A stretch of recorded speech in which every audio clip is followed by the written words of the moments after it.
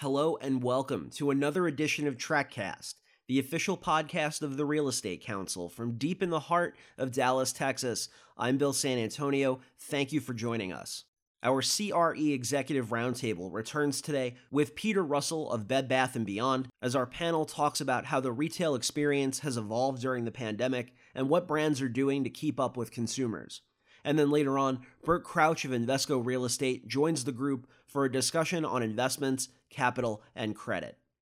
We're really excited to kick off this new year of the Executive Roundtable with new host Mike Ablon, our chair of Pegasus Ablon Properties. We'd also like to thank our former chair, Bill Cawley of Cawley Partners, for hosting these calls last year. And if you'd like to continue to hear Bill provide his insights, all of last year's roundtable conversations are available. Bill has done a terrific job also hosting our ongoing Legends of Commercial Real Estate series with guests like Jeff Swope of Champion Partners, Michelle Wheeler of Jackson Shaw, and Michael Dardick of Granite Properties. You can check that out wherever you get your podcasts. We've put links to our Apple Podcasts, Spotify, SoundCloud, and Stitcher pages in the show notes. But the best way to get all new episodes right to your mobile device is to subscribe to the show, so do that if you haven't already.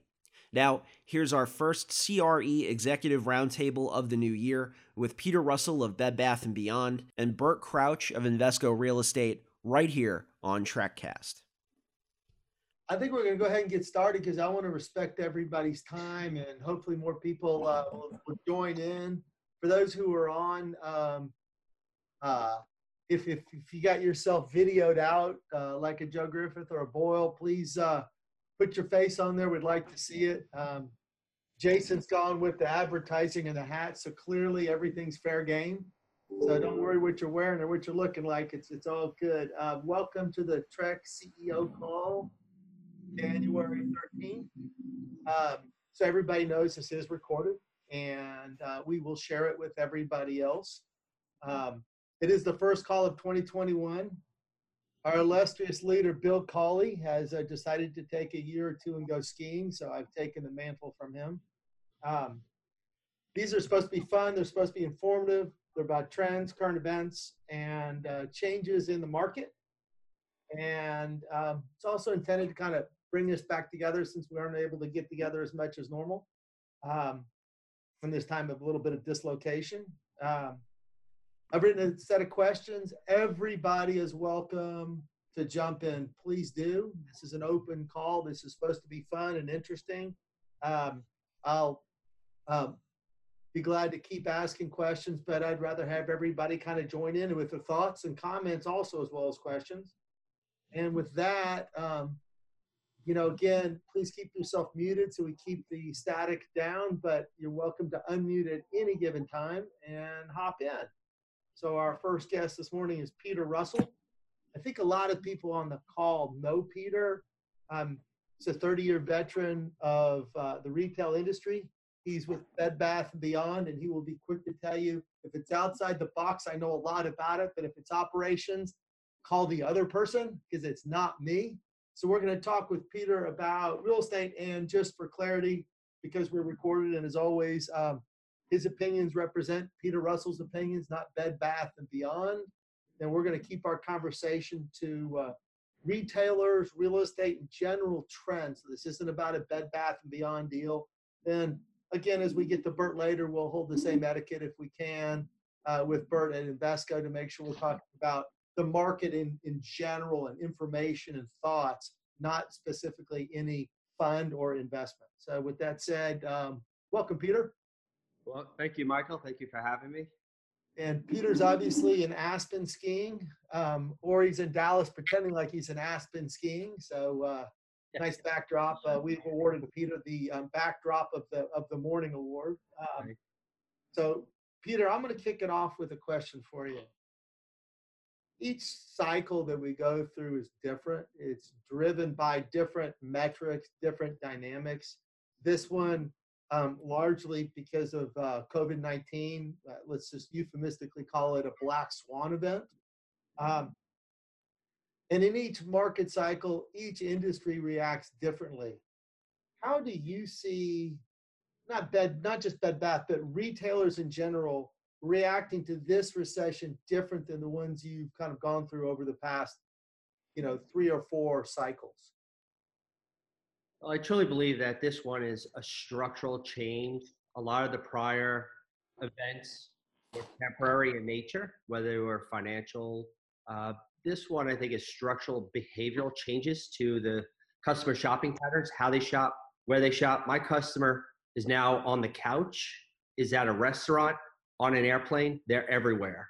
So this one, I think, is the behavior and patterns have changed, and I don't know that we have enough data to know what the future looks like clearly at this point.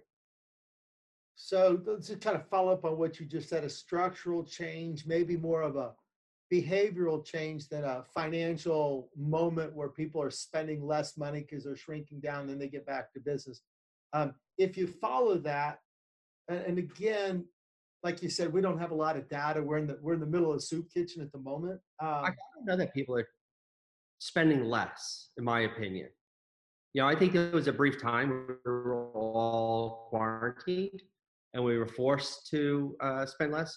But I think habits of spending and dollars are not, I don't think they're less at this point. They're spending them differently, but it's not less. Great. So let's go back to your structural. There was a structural trend in place. Let's call it a paradigm shift of retailers using more showrooming as opposed to stocking their stores with tons of inventory. They were kind of getting to that hybrid of showrooming, and we know that the internet it was 8%, it was 10%, it's going to stabilize at 12. Kind of pull out your crystal ball for a second and take a guess on some of those structural shifts and how those kind of, if you had to guess how things shortening, making a footprint smaller, where would you say things are going to go towards if you had to take some guesses across the junior box retailing? Okay. Retail is a very generic term. What's in a retail sales number that the government reports? Autos are in there, online sales. Where did that retail sale originate? Was it on a couch that somebody is just going to go to the store and pick up? Or somebody's walking through a Bed Bath & Beyond store where we don't have that item in stock. We bring them over to a register. We order it online for them and ship it to them. So who gets the credit for that sale is the internet, not the store. So I think a lot of the numbers are they're not very specific when we talk globally. When retail sales, autos are in retail sales. Are they, we're looking at X auto retail sales as a percentage. What I think we've lost with the internet is we've lost a lot of impulse buys where people are in there for 1 or 2 things and leave with 5 or 10 other things. Right now, everybody is specific purchase. They're buying exactly what they need, or we're being force fed a lot of stuff on social media. Hey, these workout pants look great. Okay, great. Click, click, click. I get it. I didn't get any of that halo effect of impulse buys. Now that was an impulse buy, but it was isolated. When you walk into a Bed Bath & Beyond, like I said, you go in for 1 or 2 things, you walk out with 12 others.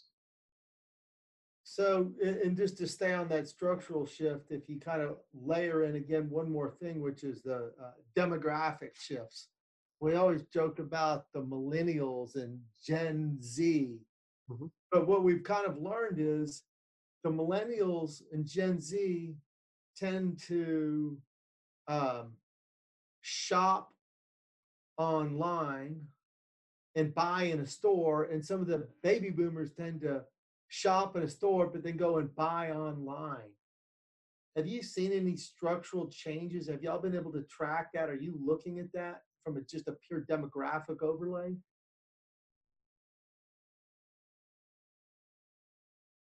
We obviously are taking the approach, give the customer what, so for us, we're listening to the customer, and the customer is telling us what they want.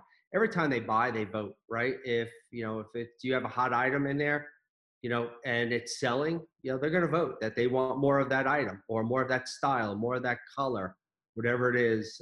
So I think, inventory is differentiated, curated inventory. And I think you're going to have a lot of predictive inventories going forward also with the AI out there. I think you're going to see a lot of, people predicting what people buy. We could force feed people certain inventory too. When you go to our launch page on Bed Bath & Beyond, we're going to feed them certain items, and Amazon does that, right? They put it on their front. I didn't know I needed that, that airless fryer. Now I see it. Maybe I do want it. So historically, if y'all don't know this, for Bed Bath & Beyond, Peter has been the artificial intelligence of Bed Bath & Beyond. He is the AI. They didn't need AI. They didn't spend any money on it because they had Peter. Can you talk about a little more about what you were just talking about, AI and the integration of that to retailers, how they're picking up on that for reducing inventory and getting more to their higher sellers and SKU numbers, reducing SKU numbers? Is that really kind of coming on right now? Well, we're learning about it. We're seeing, like I said, some behavioral changes. AI is telling us certain things where you're early in the stage before we could truly predict, a good amount of inventory in stores. I think we will get there. But I think it's still too early to tell what the data is going to predict for us, or how much it can actually predict. We've got Alan Shore on with us. We've got Ray on as people who are either retailers, involved in retails in the real estate. Y'all are more than welcome, and everybody else to jump in with questions that you're curious about also. So if anybody... Mike, I'll ask a quick one. You were talking about showrooming, just because we were on that. One thing we're looking at doing is called geofencing. Have you...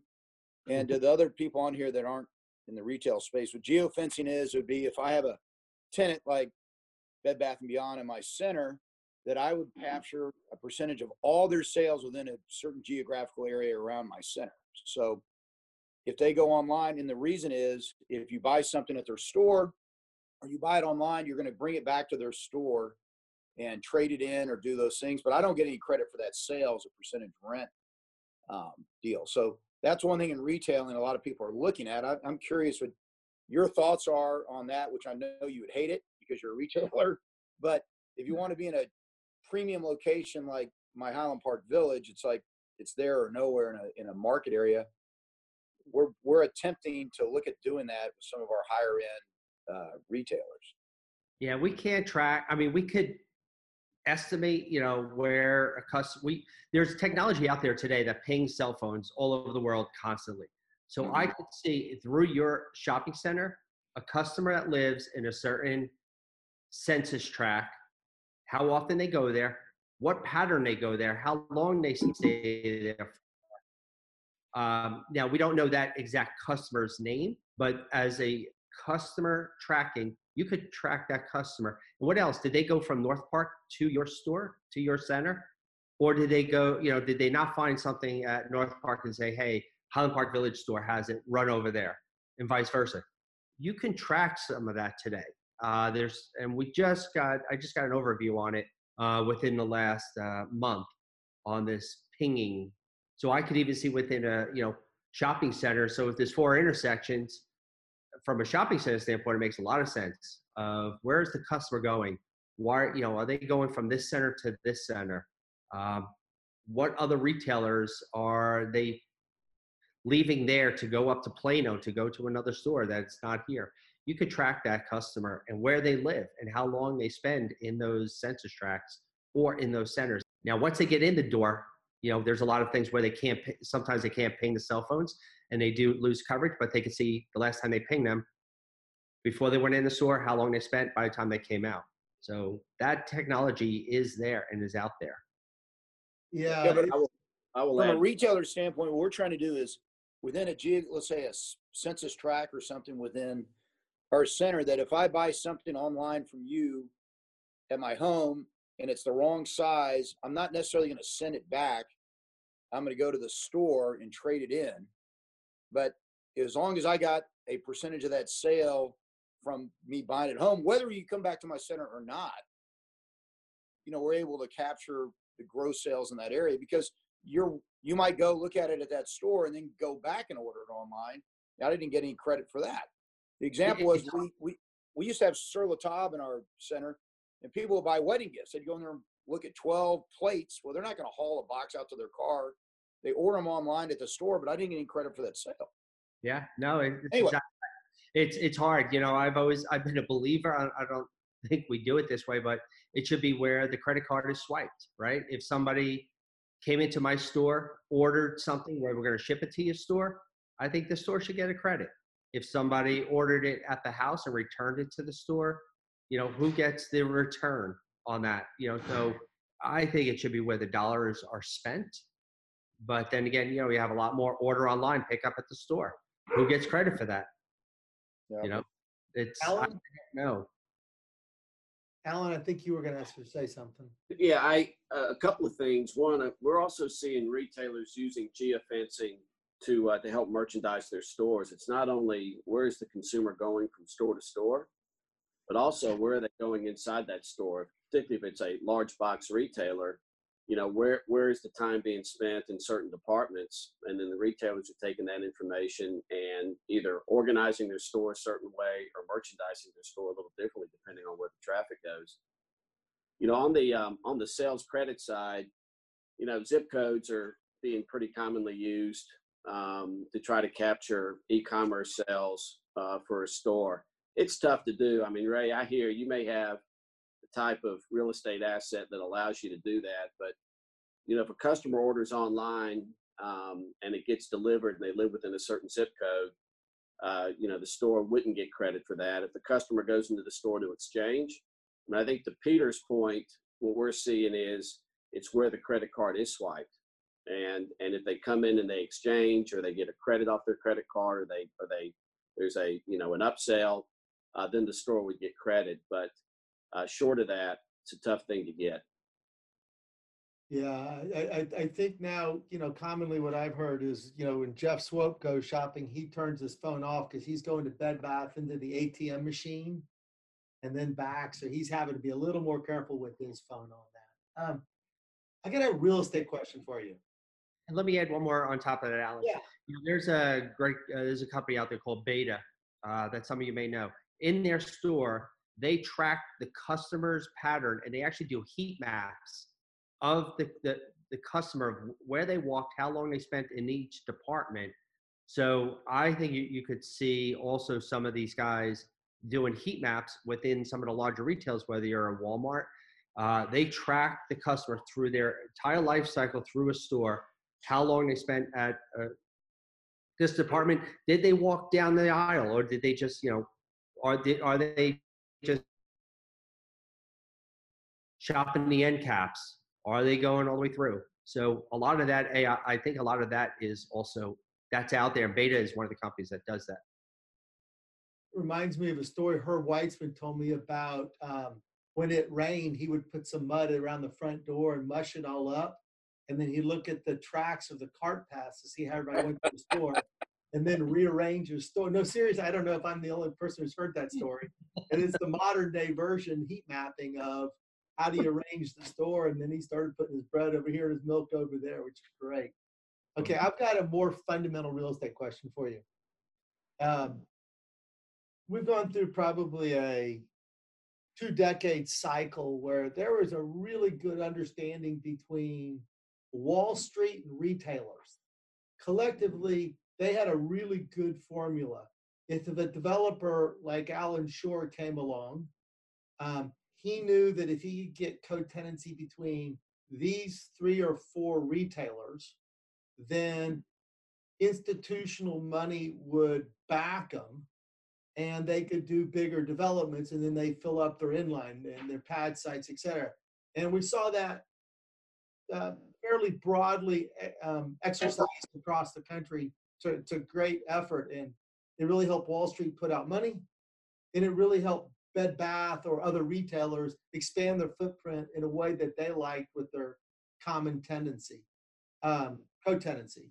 What are you seeing right now is in the retail, developers are having a harder time doing that right now. I think retailers are, where do you see that trend going forward? Co-tenancy is becoming less and less of a importance to us, where we used to want to, we want to be in the right center with the right mix, with the right, customer. But what we used to look for years ago, I think, is less important. And I would tell you, some of my best stores around the country, I would tell most of them are freestanding stores. So, but we're also opening up. We have a lot of restrictions in a lot of the power centers that restrict certain uses. People are now more specific. They're spending less time in stores. So parking, I mean, we could have a whole half-hour conversation on parking lots, that need to change for the shopping centers. We own the shopping center at the Galleria in Dallas, and I mean, there's a perfect example. We went in for a one-time, Dallas allows a 25% parking reduction variance. We added the World Market store up there. We're still overparked, and we reduced the code by 25%, and we're still overparked. So we could have a big conversation on that. So co-tenancy is less important to us. And you have a lot of retail change. A lot of retailers that were not desirable are now more desirable today. When we used to put in our leases, gyms, they were gyms that we knew, which were like more of a Gold's Gym. These health clubs are now social events. So things change. When you write a lease and it controls 30 years, a lot change. I probably still have exclusive rights in my leases today that exclude certain tenants by name that have been out of business for 10 years. All right, we've got about 5 minutes left with Peter. Before I throw up my big, vague, open one to let him drift on it, love to have any more questions from Jack. You're doing a lot in the downtown and wrapping around it. Lucy, you really are out there with your great project out on LBJ. Do any of y'all have any questions for Peter or anybody else or Trey from a money standpoint before I hop into a last question? I've got a question. This is Bill Cawley. You said that the buying attitudes or patterns are different post-COVID. How bad on a percentage basis did your sales get, and how much back to normal, or what on a percentage basis are you today? Well, Bill, based upon, I could just disclose what we've, right. If we lost, 20% of our sales in stores, remember, our online business prior to COVID was a much smaller part of our business. So I'm just going to, for instance, let's say we were 20% online, 80% bricks and mortar. Well, if we dropped 10% in stores, we could be up 100% online and still net, the same. So we got to be careful of the quoting percentages out there. But we have replaced in-store sales with online sales. They're not as profitable. We'll get into shipping costs and all the other, factors that affect, how much we make on each one of those sales. But if you look at the pure dollars, we're above our sales, but we don't make as much money on those sales. All right, Peter, last question. If anybody else have a question for Peter before I give him the big open question? Okay, back to your crystal ball. Can you talk about, really enjoyed the conversation about geofencing. And Ray, thanks for bringing that up, and the mapping. That's really fascinating in terms of AI and future and how we operate, knowing human patterns. Can you talk about one trend or paradigm shift that you're starting to see coming out now that you're not really sure even how it plays out, but you're really interested as a retailer that you're watching how it might affect real estate? We all know the internet changes everything, but it doesn't replace everything. So I find it, I'm really interested to learn on what the Shop Companies is doing in a shopping center up in Richardson, where they took a small community shopping center. I don't know if they sold or gave the land to the city. In between the two, there was three buildings like a U shape. They tore down the rear. They gave the city the land in between, and they're building a park in between this community shopping center. And they've leased up the entire shopping center because there's now a park, which used to be parking.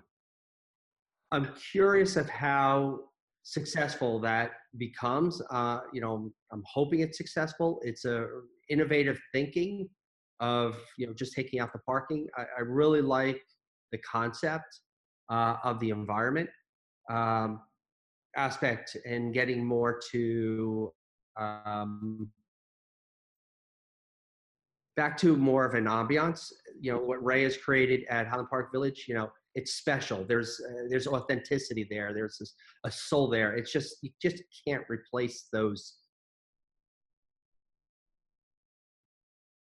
type of shopping centers.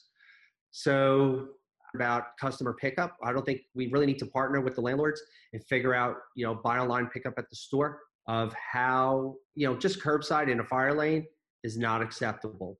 We really need to look at innovation, decommissioning some retail space, and maybe doing some, pickup aisles, covered pickup aisles, for weather. I think there's a lot of opportunity out there for that. So, Michael, to answer your question, big changes. Right now, I see this as, we all like to, we think the comeback or change in real estate is like a commercial jetliner, right? It has a flight plan. It has, it's going to take off at this angle. They're going to fly this many hours. You're going to get there a certain time. Right now, I think it's going to be more like a butterfly. It's going to be slow, unpredictable, but we're going to move forward, as a flight pattern going forward through this, how the customer behaviors are, shopping patterns, showrooming, internet, all of that combined. We'll find an equilibrium at some point. We always overcorrect, but we always come back to an equilibrium over a period of time. Thank you. This is really cool conversation, right? It's not just straight statistics, it's thoughts, and really appreciate it. Hopefully you'll have the time to stay on and listen in with Bert. And I know on behalf of everybody, we thank you very much. I'm going to keep this rolling now, and we got Bert Crouch on. Morning, Bert. Morning, everyone. And again, we're always short on introductions because a lot of people know each other. I'm going to read one piece of Bert's bio, and the reason I'm going to talk about it because a lot of my questions are going to follow along with his responsibilities at Invesco. Bert's at Invesco. And again, just like before, everybody pile in. This is an open conversation. It's a dialogue. I've got questions for Bert, but I'd enjoy more hearing everybody else's questions. Part of Bert's purview as a portfolio manager and head of North America for Invesco Real Estate. He sits as a member of the North American and Asia PAC Credit Committees, North American Investment Strategy Group, and North American Management Committee and Global Executive Committee. So a very broad purview. So my questions for Bert are really predicated on what he sees and hopefully kind of give us all a broader view of what's going on around us and then whatever we can bring back. So Bert, welcome. Thanks for being here. Appreciate it. Thanks. And I'm going to kick you off with a little bit of the same kind of open question I asked Peter. Obviously, you've got a very different optic than Peter has. He's very specific to retail, very specific to a retailer, though he's talked about the industry. And each market cycle is different. You've been around for a long time. You've been maybe not around as long as Peter, but you've seen a few, and definitely not as long as Swope, but you've seen some cycles here, and each cycle has different drivers and therefore different reactions. This is, again, a black swan-driven event by most people's opinion, and the markets react different. How do you see institutional capital reacting differently in this time versus other times in the past? Yeah, look, I mean, when we compare it to the global financial crisis, which is the most logical comparison, there's really two things, at least that we've seen so far, that are materially different. Again, I'm speaking to the question, which is primarily derived around institutional capital. So, historically, it is slow to make decisions and not very decisive in those decisions, meaning they rarely want to take a specific tact or focus on a particular strategy. And I would say that's very much changed coming out of where, and again, where we are or aren't in the COVID cycle, we can all debate, but they've moved very quickly and they've been forced to. What's happened from February through, the market lows in March and then the recovery since has been significant. Not in fundamentals, but in the capital markets. And so they have been forced to make reallocations in their strategy more quickly. The other aspect is when you think about the global financial crisis, it was in large part a homogenous or had a more homogenous effect across property types and markets. And I'm not saying that it was all similar, but it was much more closely aligned and correlated than what we're seeing here. So when you break those down on two fronts, number one on strategy, we have seen core fund exit queues jump quickly and fairly dramatically.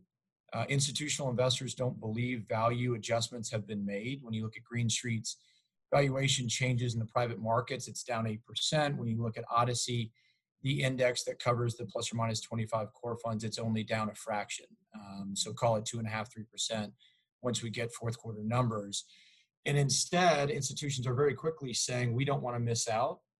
A lot of them were too conservative coming out of the GFC. So they're saying, look, I want two things. I want stability of income. It was the biggest, and Trey and I talk about this a lot. It was the biggest quarter in the third quarter that, credit strategies have had. It was, I think we raised, call it 11 billion in the space because they wanted income somewhere between an alternative to fixed income and an alternative to core real estate. They also said they wanted opportunistic. This did not happen this quickly last time coming out of the GFC. So 75% of institutions have an allocation to opportunistic. That is quick and that is decisive. The other big change that I alluded to was property type and sectors. When you look at the public markets, REITs are down, I'll call it 8%, trailing 12 months. And I just mentioned private values, according to Green Street, are down the same. But what we all know is it's extremely barbell this time, meaning industrial is up 12% public markets, 10% private markets. Malls are down 38% in public markets, over 25% in private. So that barbell is huge.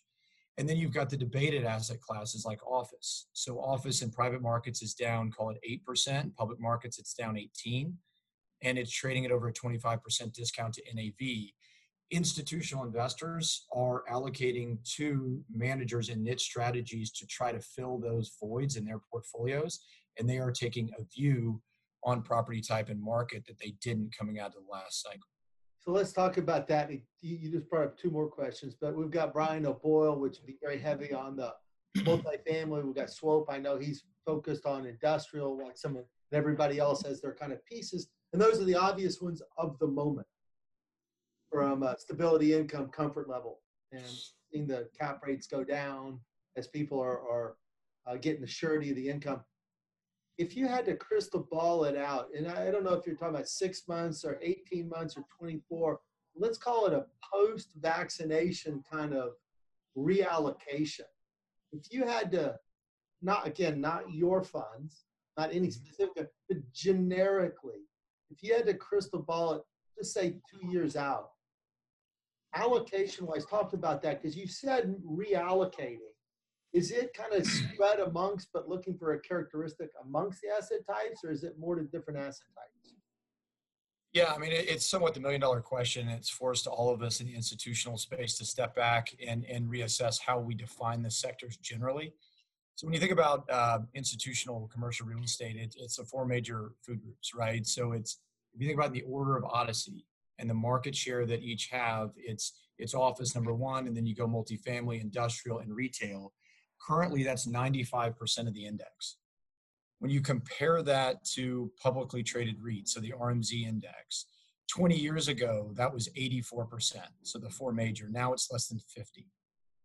So the public markets have moved significantly off of those four majors only and gone into all things specialty, right? So that's everything from data centers to single family rental, MOB, self-storage, and down the list we can go.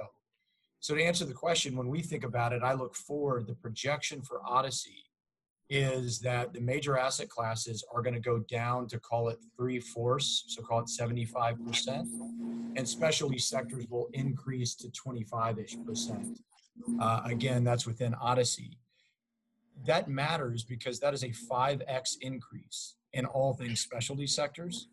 And it takes things like retail. Retail right now is called 15%. It's projected to go to 6% over the next decade.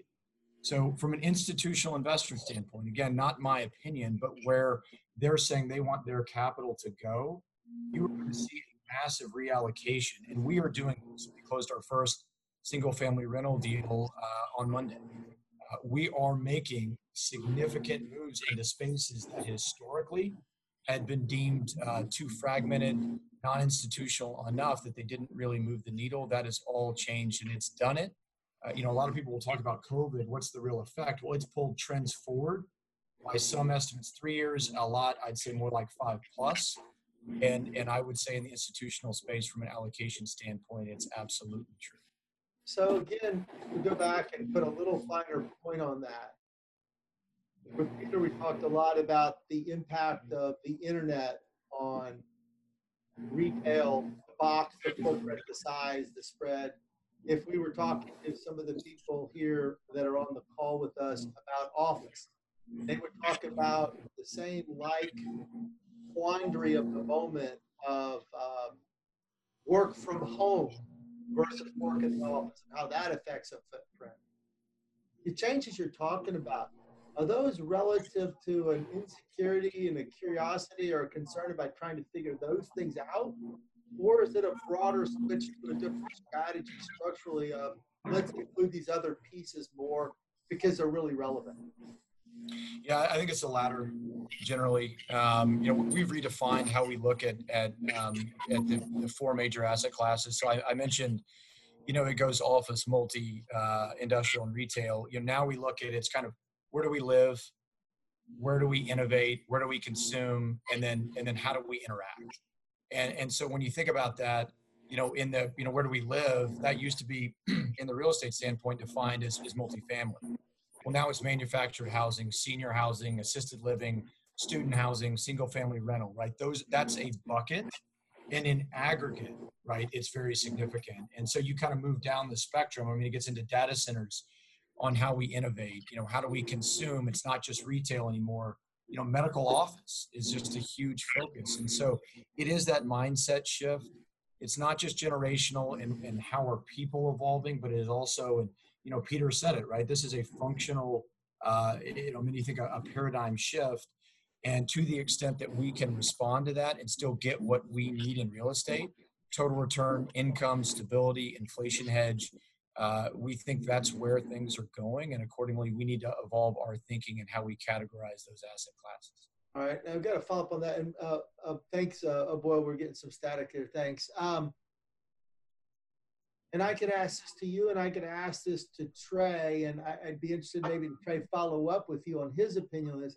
Can you address the same question from a debt perspective? You talked about how institutional capital is moving, but that only moves if it has the debt moving with it. How is debt looking at this? Trey, you want to take that? Well, you're the credit expert, my man. I think you started by saying you'd raised a couple $2 billion in your credit vehicles in the last 6 months. So no, I said no such thing. I can't speak to specific funds, but yeah, no. Look, so I think it is. If you look at what is accepted in the space, life science is very accepted. MOB is as well. Single family rental has never been more liquid from a financing standpoint than it is today, regardless of scale. Do you still have some areas that are going to struggle? Assisted and senior living from a development standpoint in a post-COVID environment, what does that look like? And how do you structure it clearly is nuanced. Infrastructure, very liquid, very financeable, but very large. So in large part, when you look at commercial mortgage originations last year, they were down call it a third year over year, but that's not because there wasn't ample capital available. Trey and I laugh about it all the time. Spreads have never been tighter. Market share is going to continue to pick up for private providers. If you look at banks, what they were down in the third quarter of year over year, it was around 2/3. So the regulatory environment is going to be tough, potentially worse in this administration. So it's going to reallocate to the private side, which will allow for more flexibility into the specialty sectors, because not only can we be more flexible in our mandates, but I just told you on the equity side, we as a firm are diligencing and investing in all of these specialty sectors. That translates clearly to the other side of the shop, which is credit. But at the end of the day, we don't have anywhere else to go, right? If you think about it. So we are forced, similar to the equity side on the credit front, to follow suit in where the trends are going from a fundamental standpoint and where the capital needs to be from an allocation standpoint. Trey, what would you add to that? Well, that last comment is super important because we have significant tailwinds in our business because there's no yield. I mean, real estate's going to significantly benefit, whether it's the equity markets or the debt markets, which is somewhat an obvious. But as it relates to the debt markets, we actually debated this yesterday internally. We sort of asked the question, how well functioning are they? Are we back to 100% functionality, et cetera? Extraordinary liquidity. And I would tell you, maybe we're not at 100%, but we're close. And within certain sectors, it's past 100% capacity, meaning there's a lot more money to be deployed in certain sectors than there's available product to finance. Bert knows that all too well. But it goes back to this barbell commentary. I mean, you have a lot of people wanting the same thing. So it's chasing down cost of capital and yield and spreads, credit spreads, extraordinarily low levels. I mean, I heard of a 10-year fixed rate bid on a low leverage deal recently at 84 over the Treasury. So that's a complete outlier. That's very, very low. But we're talking about really historic low levels of cost of capital. So, with the exception of maybe hospitality, which even there is coming back, and others on this call could probably speak to that, you have a very, very well functioning debt capital markets right now, really across all constituencies. I mean, you take it to the public markets through life insurance companies, banks, regional, national. To Bert's point, a lot of the private originators in the debt fund and levered lender space, everyone has capital. Everyone is raising additional capital. The LPs that are funding those businesses are wanting to deploy more into those spaces. So very, very healthy credit markets today. And I don't see that abating. I think there's going to be pretty continued liquidity across the spectrum. I didn't mention the agencies, but the agencies kept us really through this cycle, Fannie and Freddie, particularly in the middle of COVID. They were incredibly active. So to Bert's point, I just looked at our pipeline yesterday and what we did at the end of the year. Our debt business was only off 6%. So if you think about 19, which was an extraordinary year, and 20, which essentially we took a quarter off, our debt business being down 6% to me is just that. It's extraordinary. Our pipeline represents similar statistics. So, that's hitting on all cylinders with very few exceptions, and even the exceptions from a property type perspective, the availability of capital is there. It's just expensive. So I'm not sure anything's unfinanceable. Jeff Swope, you kind of have both the optic of the REIT and the optic of the private side. Anything that you've heard Bert or Trey talk about that you see differently, or love to hear your thoughts?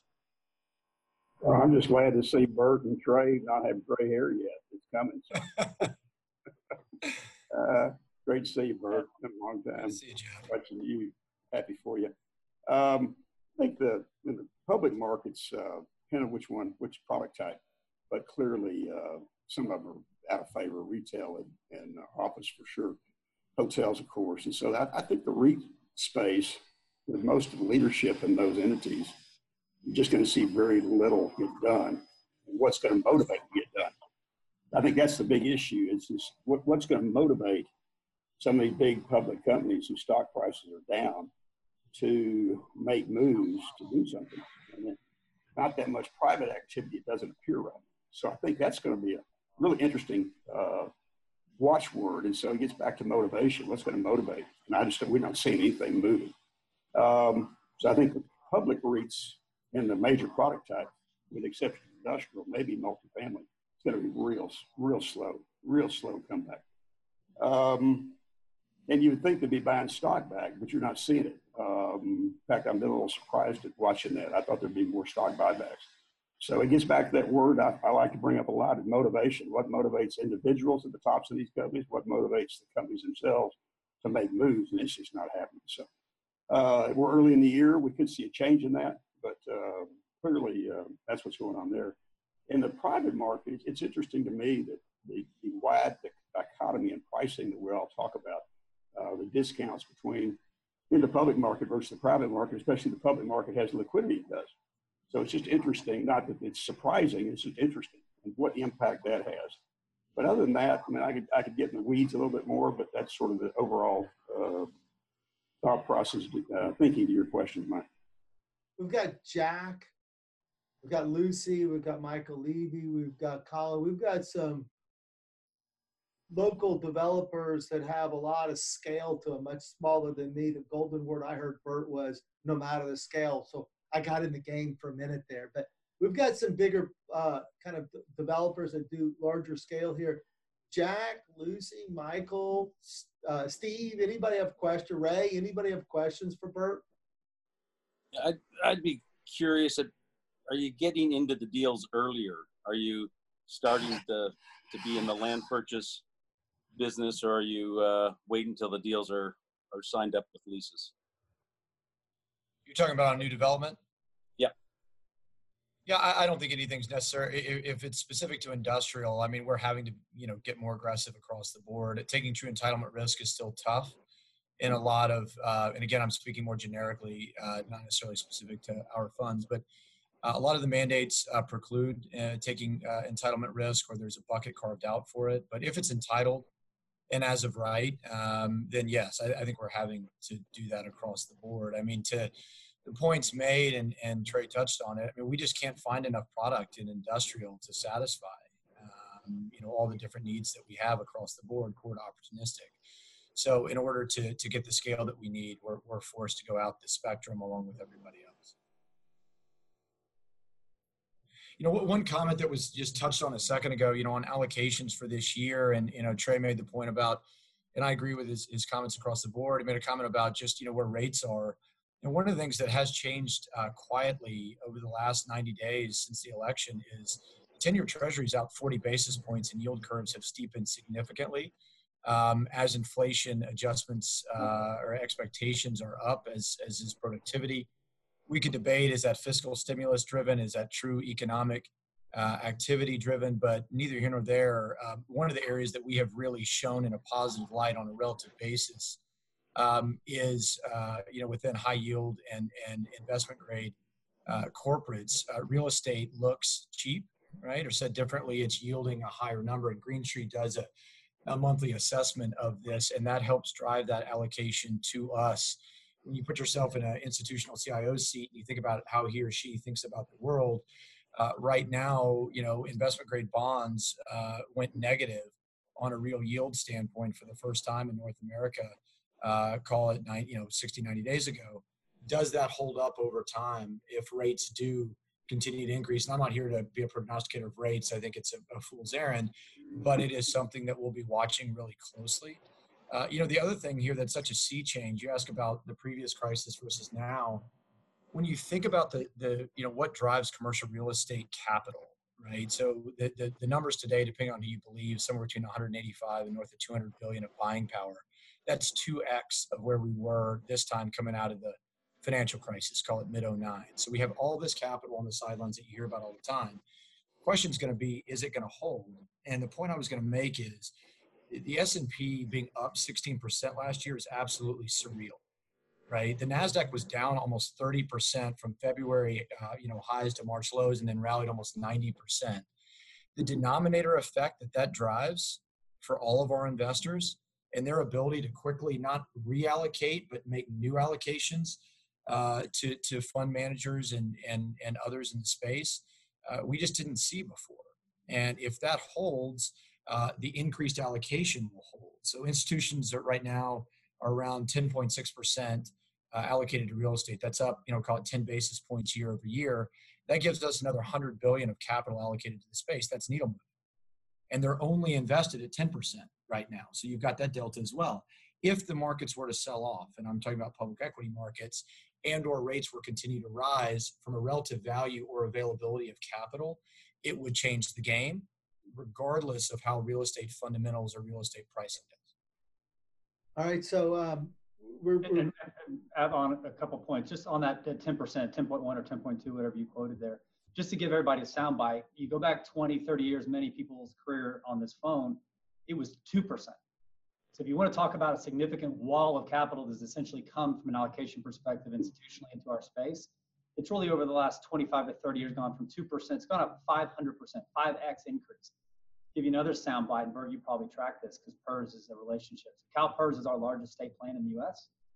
They just increased at the board level the real estate allocation from 11, right in line with what Bert said, to 17. This is not an incremental shift. Usually big state plans move from 11 to 12, 12 to 13. They went from 11 to 17, and it has everything to do with the fact that their fixed income portfolios aren't yielding anything. They cannot meet their actuarial requirements being in fixed income. And fixed income allocations historically for most funds have been, well, Bert would know better than I, but what, 35 to 45 probably % of the allocation, real estate being plus or minus 10. A lot of that fixed income is now shifting to alternatives, and real estate being the largest of the alternatives. great. So I'm going to follow up on that, Trey and Bert. Yep. I'm going to ask a very selfish question because I'm a Dallas guy. I'm a Dallas developer, Dallas investor. I asked this question yesterday. We had a mixed conversation in a small group. For the last decade, the last 2 decades, we've always heard the conversation about gateway cities. Gateway cities, United States, gateway cities. I remember when Dallas was redlined. Nobody wanted to come to Dallas after the 80s. And then here we are, and we're talking about Dallas, Atlanta, the Smile. Some people have gone so far as to say they're the new gateways. Other people argue against that from sovereign capital.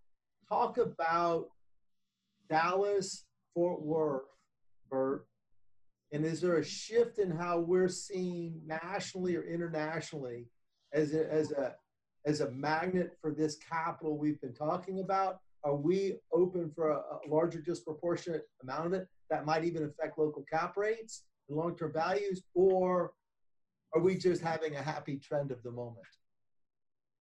Yeah, look, I mean, we're not a gateway city, stating the obvious, but we're also not a secondary market anymore either, right? So it's actually a great place to be. We're a primary market all day long, and relative to where, I mean, you got to think about it on a relative basis. If you believe what we were just talking about the availability of capital, the institutional reallocation, and increased allocation to commercial real estate, it's got to go somewhere.